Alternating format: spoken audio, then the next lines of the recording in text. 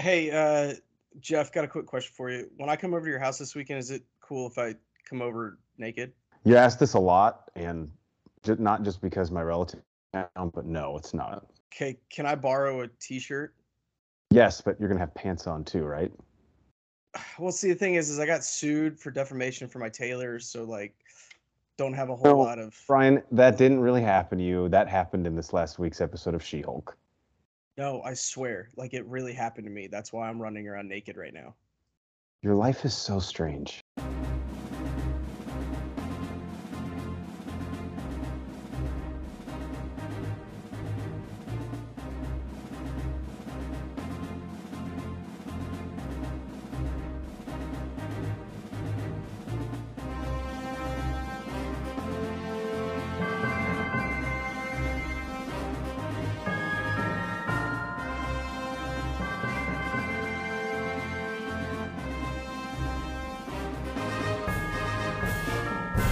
Welcome in to the Bro Force Squad podcast, where we are just a bunch of bros drinking beer and watching TV and movies. I'm your host, the Mayor, Jeff Hornacek. Thank you guys so much for checking us out for our review of She-Hulk Attorney at Law, Episode 9, titled Ribbit and Rip It. I am joined by the mad scientist Brian Banner to review this episode as we do all of our television episodes using the four Bro Force Squad criteria, which is the acting, the story, our favorite scene, and then any theories and questions going forward. All right, Banner, I think maybe the best episode title of the season.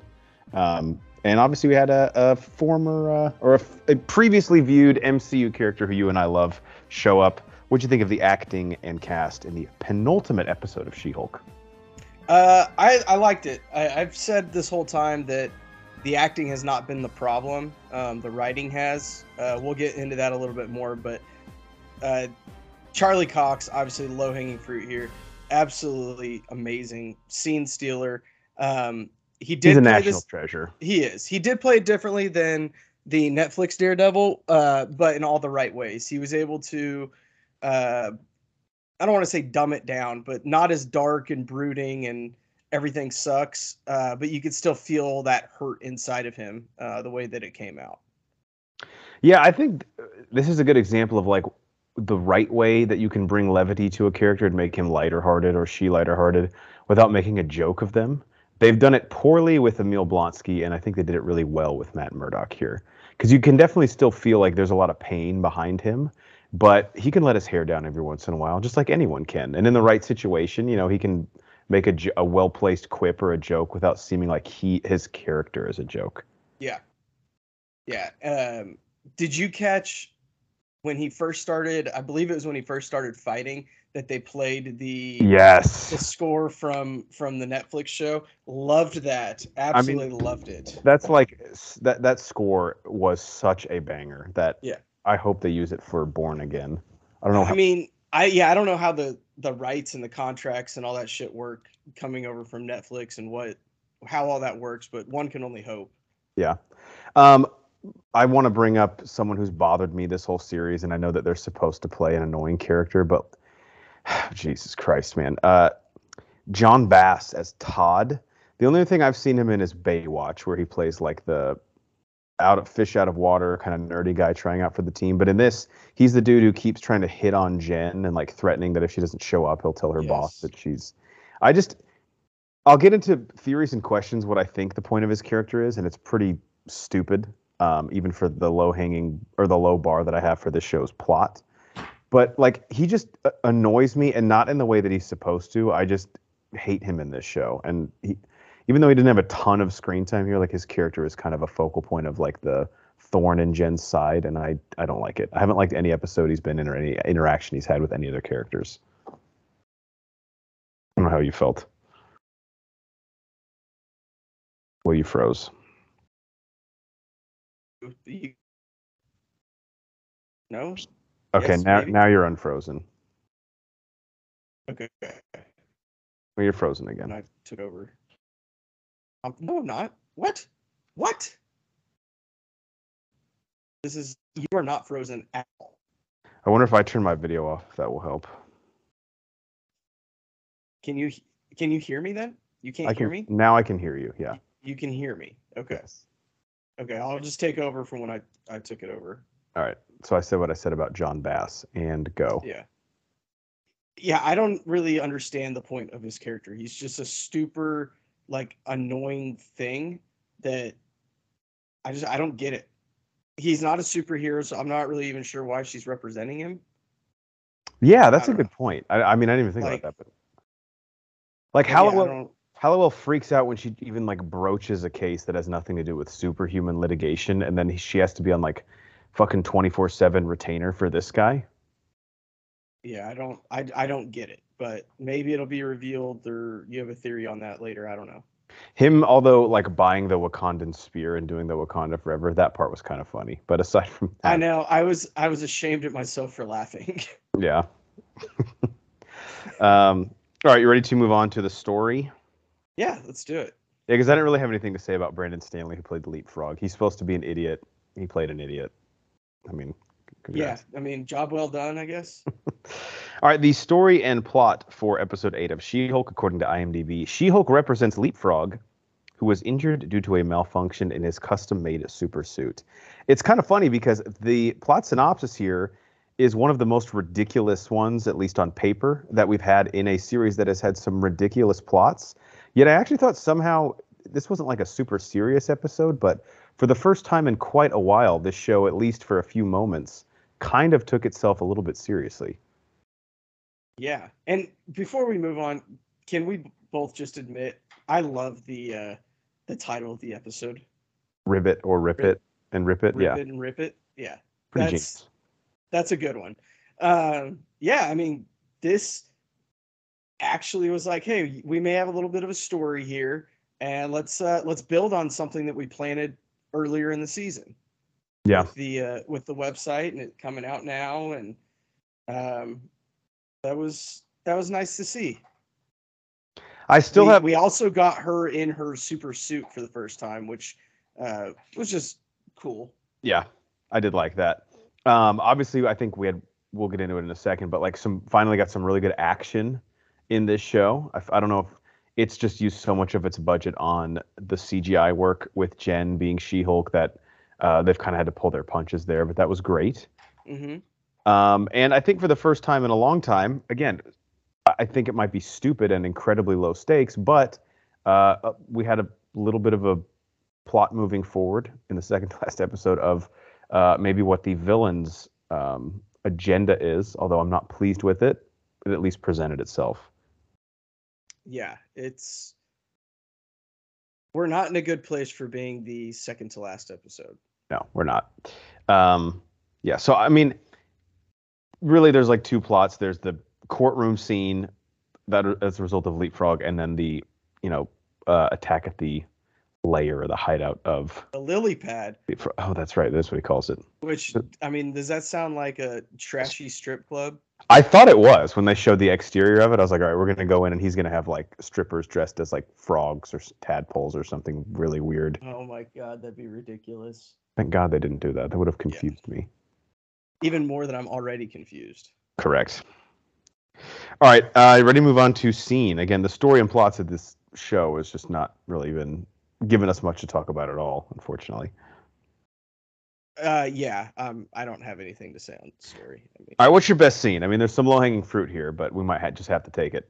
yeah, so obviously I think that the action scene, the fight scenes were fantastic. We got the choreography that we're used to and we would expect out of Daredevil. Um, just masterfully done. The spins, the kicks, the kind of parkour ninja stuff. It was great. Well done. They did a good job of mixing once She-Hulk came in of kind of having them battle like a traditional I have powers, you have powers, they're different. Mhm. How does one get the edge on the other? All of that worked really, really well for me. Did you like his suit? I don't think so. I don't think I did either. Yeah. It looked the helmet, and I think it's the helmet. I don't know if it's because it's gold or what, but it looks like a football helmet on him. Like it looks too big. Yeah, and I know in the old one, like there was the evolution. He pretty much started going out probably idiotically, but like with very little or no armor at all. Yeah. And then he sort of upgrades throughout the show. If Born Again is a prequel series, which would be very cool for this character, or they could just continue it. But he did mention that he had multiple suits made for him by this guy, by Luke Jacobson.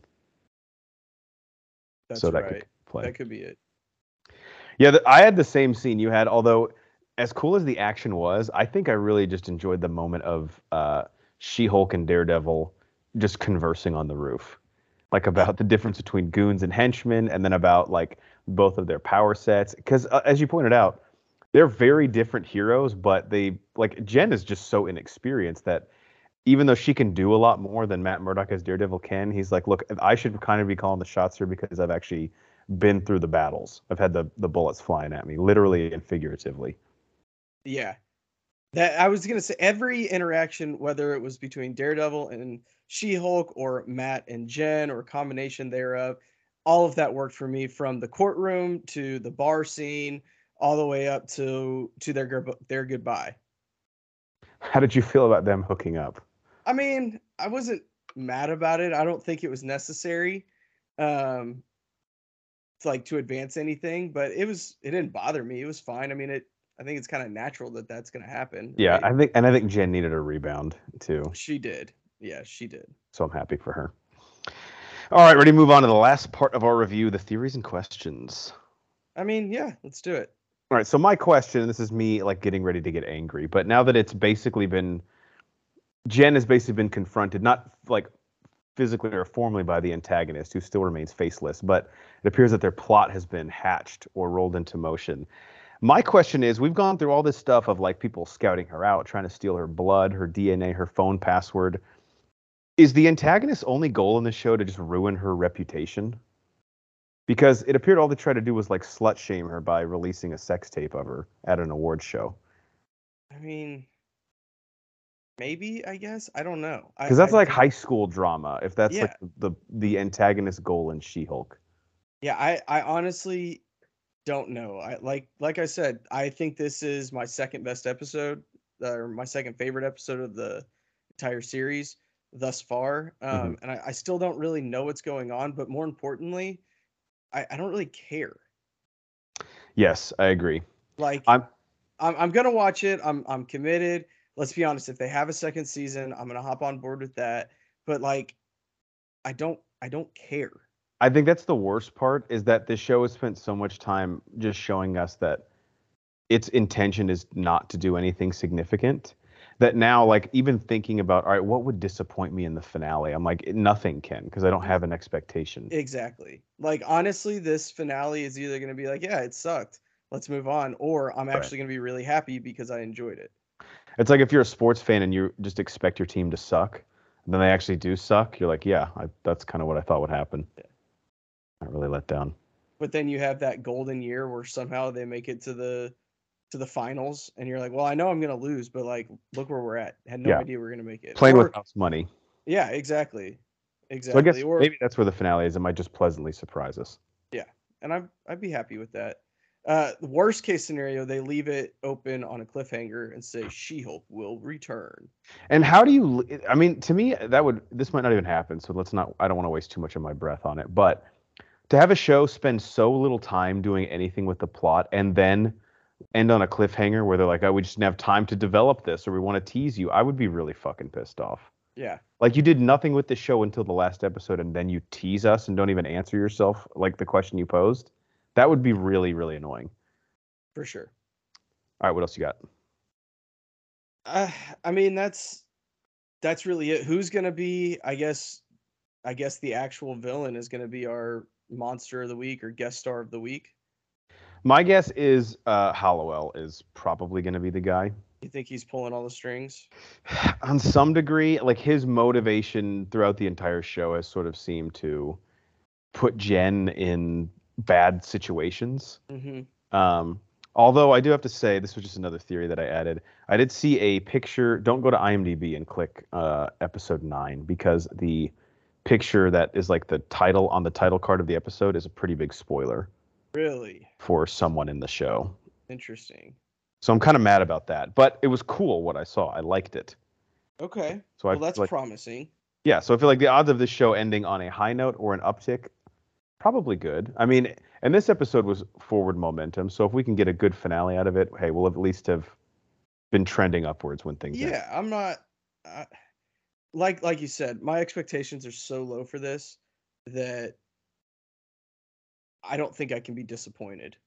Yeah, I And think I learned by episode 5 that this is not like your standard MCU, like, wow, where's this going to take things in this specific character? Like, this show is kind of making fun of the fact that superheroes exist in the MCU and the fourth wall thing, which I'm not going to bemoan anymore. It was pretty bad this episode too, but it's been bad from the very beginning. Yeah. yeah, so it clearly was sort of like a semi-satirical parody in the MCU that will occasionally dabble in actually, showing us some real Marvel Cinematic Universe content, but it's not its full-time job, you know?